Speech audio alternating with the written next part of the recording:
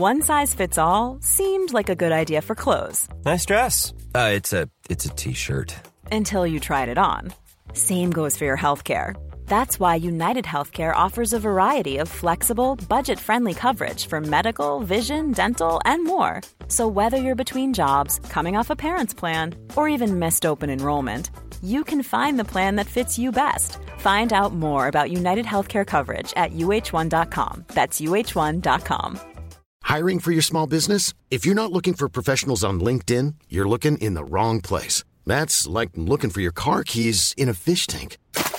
LinkedIn helps you hire professionals you can't find anywhere else, even those who aren't actively searching for a new job but might be open to the perfect role. In a given month, over 70% of LinkedIn users don't even visit other leading job sites. So start looking in the right place. With LinkedIn, you can hire professionals like a professional. Post your free job on linkedin.com/people today.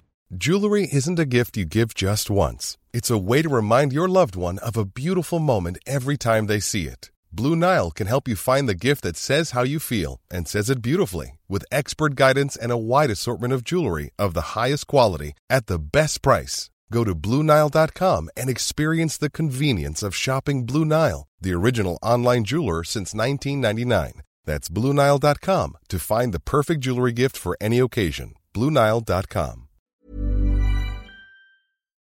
Hello and welcome to the Living History UK podcast, a podcast for the discerning and knowledge-hungry historians out there. You can support our podcast and get much more from Living History UK by joining our Patreon from just £1, and by doing so, you'll be a part of an ever-growing community and really help to make a difference as we strive to keep history alive. But for now, enjoy this podcast. Hello and welcome to Living History UK podcast. Don't retune your sets, don't check your crystals. The voices have changed today, as you'll be presented by myself, Danny Reese, and I'm my good friend, John Shanahan. Hello, John. Hello, everyone. And yes, I do have a funny accent. You do not have to adjust your radios. No, we're not at Arnhem Bridge now. We don't have to adjust the crystals. We're totally fine now. But before I just bring you a different style of podcast today, because podcasts have been quite heavy on our early history. But as myself and John are more interested in the, shall we say, the post-1945 era, we thought we'd give a little insight into what our interest is and why and how we go about portraying, collecting and reenacting post-1945 living history. Yes, that would be correct, Danny. 1945. From 1945 until the present day, I suppose it's so easy to get the kit. Well, I won't say easy because it depends what you want to do, but the kit is normally 90% original or 99% original compared to earlier on doing like World War I and World War II. You will not get the kit. Or you're too scared to wear it because it's original and worth thousands of pounds. Yes, that too. That's a big aspect, I suppose, of the kit as well is fairly reasonably cheap. From post 1945, yeah, the kit is still pretty cheap. Obviously, depending on what area you're going to do and what conflict you're going to do, but yeah, it is fairly cheap and ready to find. Yeah, stuff's still coming out of people's attics, and you find it at car boot sales. Some stuff is getting harder to find now, especially some of that early stuff and some of the crossover stuff. And you do see some post 1945 stuff gathering the same money in rarity as wartime and First World War even kit. You know, when you talk about some of the very rare bits of trials kit and that. But I think with post 1945 living history, it basically comes from two main areas of aspects of interest. You've got your kit collectors and you've got your vehicle owners. Now, your vehicle owners have got post 1945 vehicles, for example, like your Land Rover Defenders, your Austin Champs, and stuff like that. And they wear the kit to go with their vehicle. This is always sometimes in varying degrees of accuracy from your trust of people who look after military vehicles, who wear DPM jackets and jeans on the deck chair, to people who actually go to the effort of, right, my vehicle was used between these dates by this regiment. I'll wear my kit exactly to that. Also, there's your kit collectors. There's your kit collectors who've built up, post-45 kit of whatever their area they're interested in and have decided to give it a go. For example, at a multi-period event, like your Odyssey, like your Hack Green Nuclear Bunker, where they do post-1945 weekends. Yeah, I'd have three categories, I suppose. You'd have your vehicle collectors, you'd have your reenactors, and then you have the category that do both. So you have the guy that, okay, your vehicle collector, as you said, has his denim jacket or his DPM jacket and his jeans on, and he's sitting on his deck chair. Your reenactor doesn't have a vehicle but has some type of a display put together. And then your third category would be the reenactor that does have the vehicle that actually looks proper. They'd be my three categories, I suppose, of reenactors or collectors from post 1945.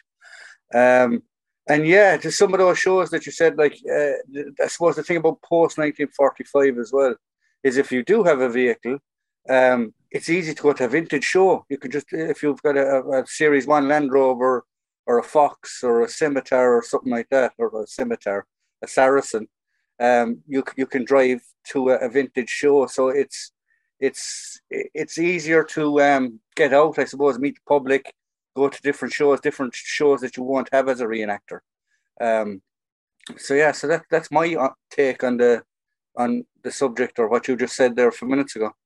Yeah, I totally agree, John. It's kind of, it's a strange in-betweeny thing, because obviously with the World War II, everyone's dream is to own a vehicle. For example, most of the World War II scene, they all want to own a Jeep. You know, it seems to be the natural thing. Obviously, if you're doing German, you want to own a Jeep, you want to own a Kugelwagen, but you have to sell the house and the wife and the kids to buy one. But obviously, you know, it seems to be the slippery slope of collecting. You always want to get the next thing, which is always a vehicle, a trailer, a towed piece of artillery even. But I think what you're saying about kit as well, we're lucky really in the post-45 era, original kit is still quite plentiful. But I have started to notice in the last few years, whereas, for example, the ubiquitous 58 pattern webbing was being thrown away by cadet units and Army Reserve units, is now getting hard to find in certain pieces. And reproductions of 58 pattern webbing started to turn up on the market. You know, people being aghast now, amount of times we threw away kit because we didn't want another set of 58 webbing. But now with the original, things are being reproduced. And I must doff my cap, my virtual cap, as it were, to Jerry Lee over at What Price Glory. Thank you so much for now reproducing 60, 63 and 68 pattern uniforms. Obviously the 63 and the 68 being in the early DPM. And it's great to see that now coming out. You wouldn't have thought that 10 years ago when I first started doing multi-period, even more than 10 years ago, blimey. I would say nearly 15, 20 years ago when I started, my first post-45 event I did, it was a 1950s weekend at a railway, and I did Malayan Emergency. Again, most of that kit was wartime jungle greens, wartime 44 pattern webbing with a number 5 carbine. But now we're seeing these reproductions. Hopefully, we should see a bit more of the post-war era being reenacted. So what would you like to see reproduced next, John? For me, believe it or not, I'd love to see the Dennis smocks being reproduced. Not the later pattern. The banana pattern ones. The banana pattern and the 50s and 60s pattern. Because to buy an original one of them, you're talking ridiculous money. You're up on 400-500 sterling for a jacket. But it just goes to show you that the interest is growing in post-war stuff, that it is starting to be reproduced. 68, I can remember collected 68 pattern smocks, jackets. I have about 5 or 6 of them here, and I picked them up for a $5 or a $10 ago. You find them now in a decent men's size on the internet, and you're talking 60, 70 pounds. The 68 pattern pants, you'll find them in a cadet size, but the sizes are where it's the problem is. And for some reason, DMS small boots are everywhere. You can still find them. But the combat highs, they're hard to get. So they're the next thing that I can see actually What Price Glory reproducing is the combat high boots. They do the Rhodesian ones. They do the Vietnam ones. He does do an awful lot of reproductions, and you can. It's demand. It's supply and demand. And if the boots are getting harder to find, the people are going to start reproducing them. There is. I have seen actually, John. I have seen a company. I think Russet Footwear. I think I don't quote me on the name.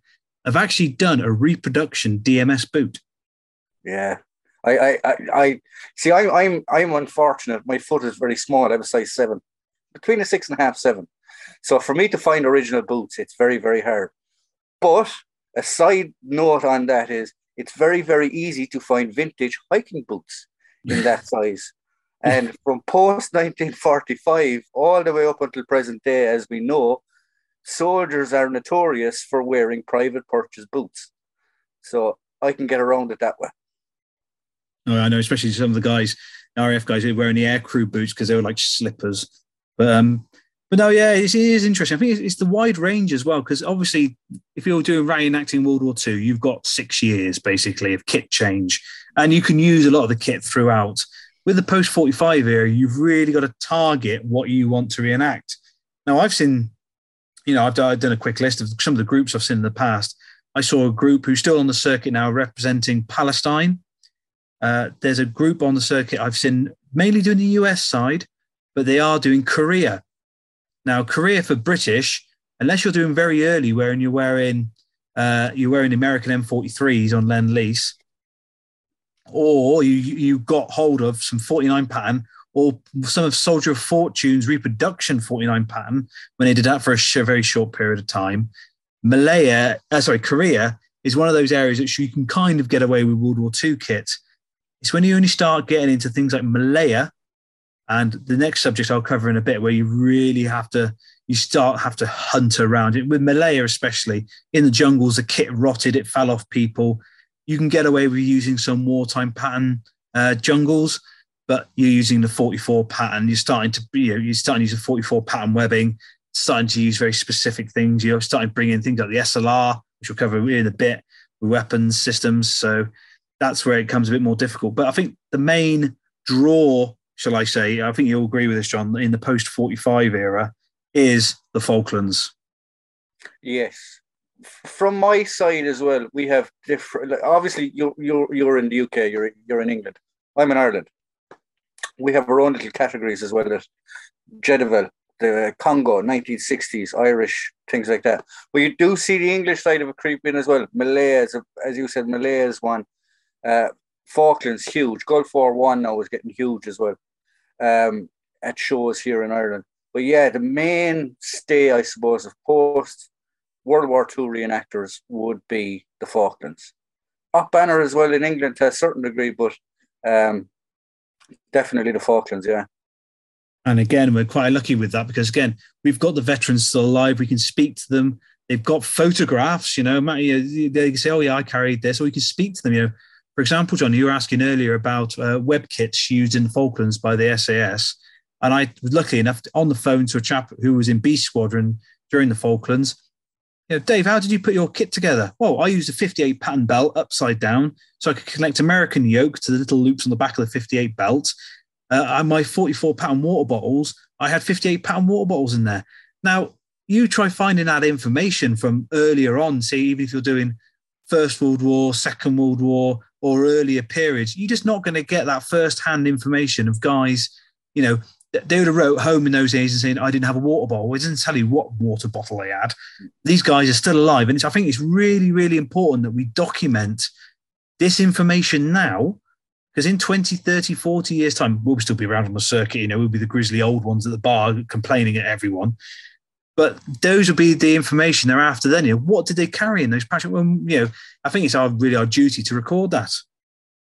Yes, it is. I suppose another thing as well that we have in our favour as well is we have recorded colour footage. And as you said, we have veterans there. And how many times have we had veterans come up to us at shows and go, lads, what you're doing is perfect, but we did it this way, or we did it that way. Each even, yourself from being an ex-soldier or ex-RAF, sorry, I branded you with the infantry, but everyone packs their kit different. Everyone, yes, in training, on courses, in pocket A, this must be in it. In pocket B, this must be in it.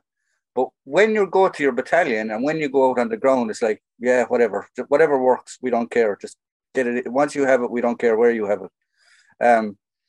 And soldiers are ingenious for finding ways of carrying stuff, making stuff work, and getting stuff that they should have but don't have. Tactically relocating, as we used to call it. But the kit and the veterans that are still there to this day are young. They have their marbles. They have no problem in telling you what they have done. And as you were saying, how are we going to talk to the Napoleonic guy from the 95th and go, what did you have in your backpack? There is no recorded paperwork. Yes, there is the army manual that says you must carry this, but you can't actually talk to a soldier, whereas you can now with the post 1945 stuff. Yeah, exactly. Especially with you say about the colour film, but also the way the film industry has changed as well. You know, going away from the British post 45 era, I'm going to pull one on from the Americans. For example, 360 Living History Group. They're fantastic, award-winning Black Hawk Down displays.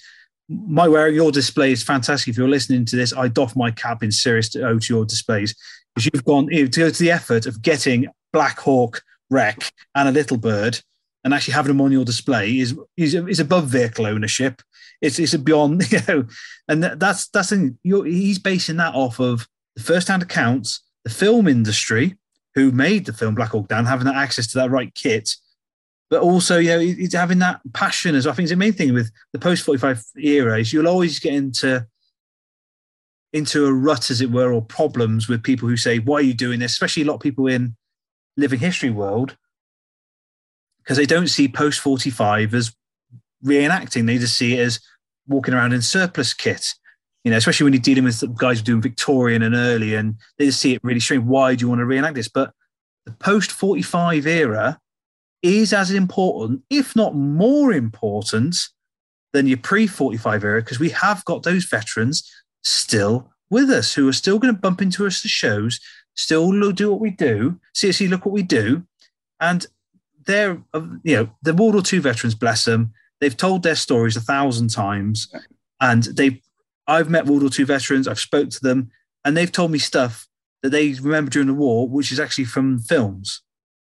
Because they've watched it so many times. They've told their story so many times, bless them, trying to recount, what did you do on D-Day? Well, that was one day in a 6-year war.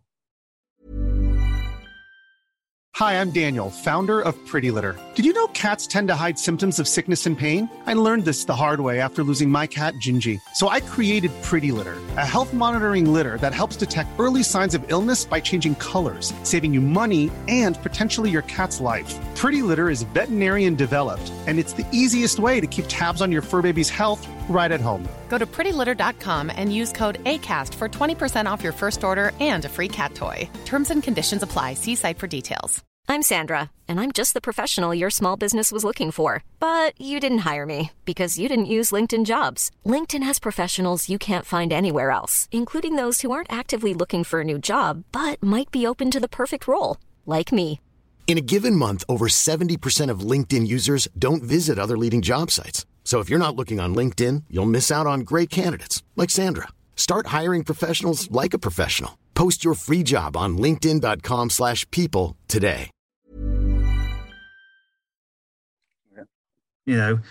Obviously with the post-45 era, we're lucky because they've got a lot more emotional and visual stimulation from those eras, like photographs and stuff related to it. But yeah, looking at post-45 era, there's quite a lot of foreign interest, especially, for example, Dom, bless him. I'm going to say bless him now. Bless Dom and his little group of Rhodesians.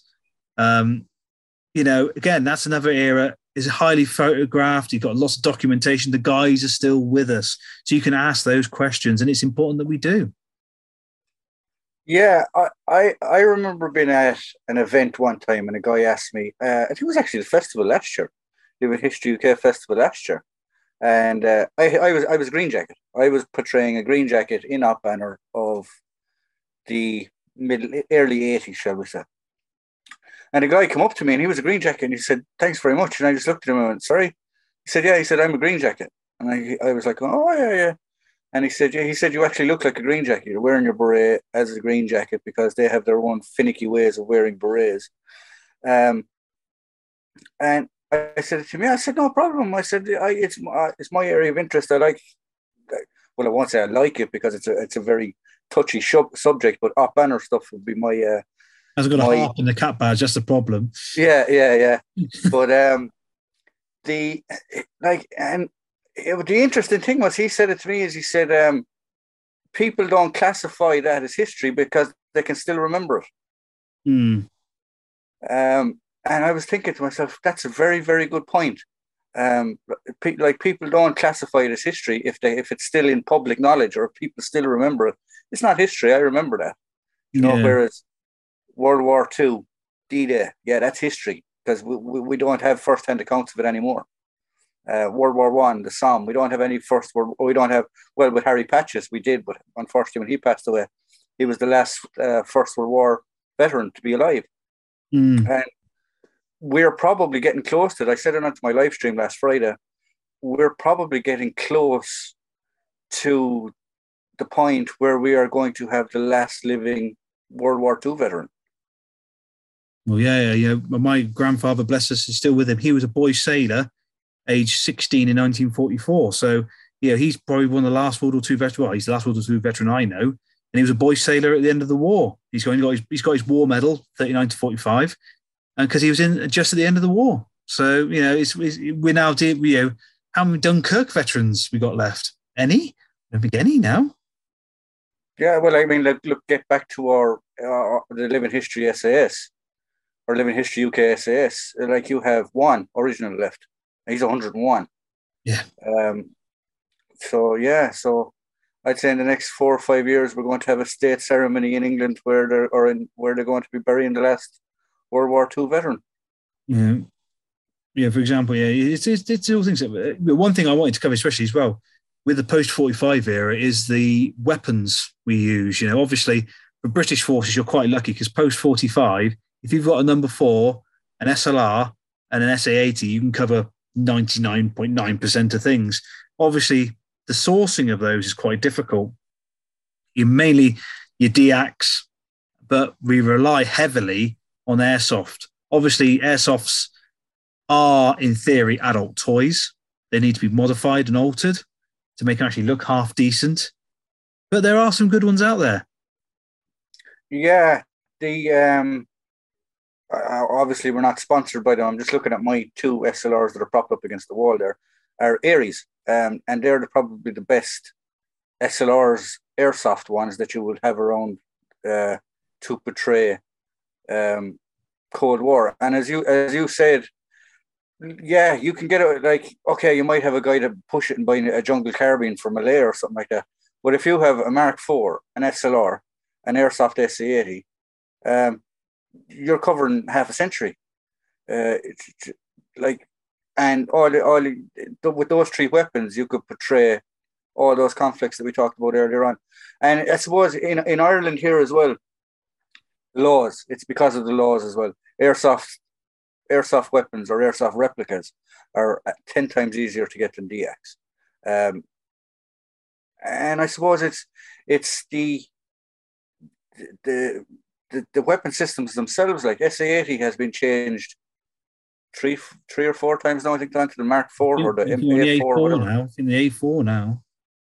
Yeah.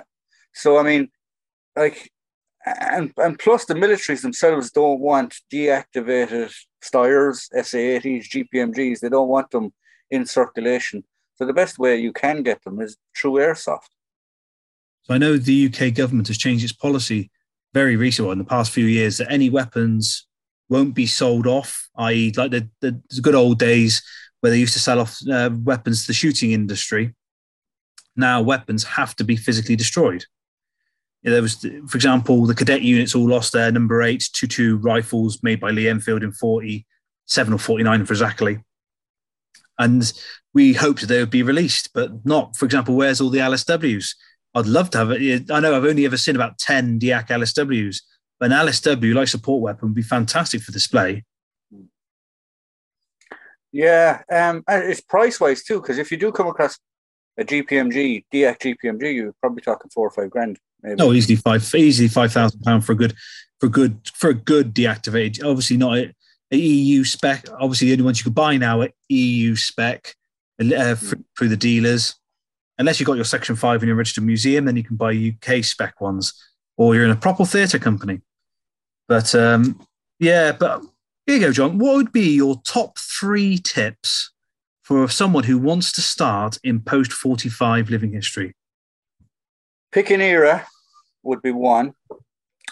Talk to a veteran and buy a book. Yeah, I agree. Don't buy an Osprey, though. Don't buy an Osprey. Buy a real book. Yeah.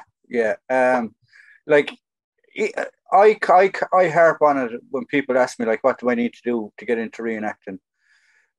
We've all done it. I know lots of guys have done it. Getting back to Mr. Dominic, like, he does Mexican, he does Rhodesian, he does World War II. Like, he has his fingers in so many pies. Steve to a certain degree, and Pete as well. Like, personally myself, I get lose track, or I just we don't have the money. Let's get it. It can turn into an expensive hobby. I literally do World War II, Op Banner, and 1 or 2 Irish bits and pieces, right? And that's it. I can get away with Falklands and Op Banner kit all the time, because it's nearly 10 years of worth of kit. World War II, as you said, it's only for 6 years. But if I was to try and spend and collect for everything else, it'd cost you a fortune. So books is the main thing. Specifically, pick an era, do as much research as you can about that era, that time frame. It could be Afghan, it could be Gulf War One, whatever you want to do. But buy a book about it, read newspapers, look at pictures, do as much research as you possibly can. Talk to veterans; they're still around the place, and that's my tip for trying to get into reenacting in post 1945. Yeah, I have to agree with you there, John, on those 3 points. I'd only add one little thing in there as well: is open up your spectrum of what you're looking for. When you're looking for kit, open up your arcs of fire, shall we say? Because the kit, don't buy it from your big dealers. Get to know what you're looking for, and get to those car boot sales. Get to those charity shops, get to those fairs like your Stonies, your Malverns, well, your War and Peace, but no, they don't exist anymore. But things like, for example, the Victory Show is a World War II event. There was an awful lot of post-45 kit there, and the guys who were at that show mainly were interested in 39 to 45. So you as a post-45 collector can find some bargains that people are overlooking. So don't jump where you see the first thing and buy it. Hunt around and look in places where others won't. For example, your school prop department. Talk to your school if you're still in school or in formal education, and you go and you're interested in post-45 living history. Look in the costumes department. You may find bits and bobs there that they might not want anymore, or in the charity shops. Yeah, I'd agree with you. I found some of my best stuff in charity shops, being one. Although now they're a bit finicky. They don't like selling camouflage and stuff like that. So, here anyway, they don't like selling camouflage stuff. Car boot sales. Love car boot sales. Love vintage fairs and all that type of stuff, because people don't know what to have and you'll come across bargains. Military shows, as you said, there's where you pick up your deals. eBay, Fleabay, whatever you want to call it. That's a good one as well for picking up stuff. But one tip I will give you about eBay is if you're typing in 68 pattern smock, right? Do it other ways. Do it vintage, British vintage army smock. Because not everyone knows it's 68 pattern. Wordplay. Just play with the words in the search box and you'll be very, very surprised what you'll find. Oh, yeah. And another one as well is if you're getting friendly with veterans of the area that you're interested in, for example, Op Banner, Granby, corporate or whatever, I'm using their operational names there, ask them what they got kicking around their sheds and their back gardens. It's amazing what people have still got in their sheds, and they're more than happy, or their wives are more than happy for them to have a clear out and for you to have it rather than clutter up their houses. But no, I think that's a good chat there, John, and I think we can wrap it up for today. No problem. I'm glad for having you on, or you having me on, not the other way around. And hopefully we can do this a bit more and get some more podcasts up and going. But everyone, remember, get your calendars out and your pens and paper. 22nd and 23rd of April, we have the Living History UK Festival at Moira Furnace in Leicestershire. So get over there, get your tickets on the website, and come over and see over 400 years of British military history. Links are in the podcast link, or go on the website. We also have the TikTok, Facebook, YouTube. You'll find us on any of those forms of social media, and that's Living History UK. But most will remember, keep history alive. If you've enjoyed this podcast and want to support it, then why not send us a PayPal donation? All donations help us pay to host the podcast and for us to create new content for your enjoyment. Furthermore, if you would like to submit a question or even a subject matter for the podcast, join Patreon and send us a message. We'd love to hear from you. The links are in our bio. Until next time, keep history alive.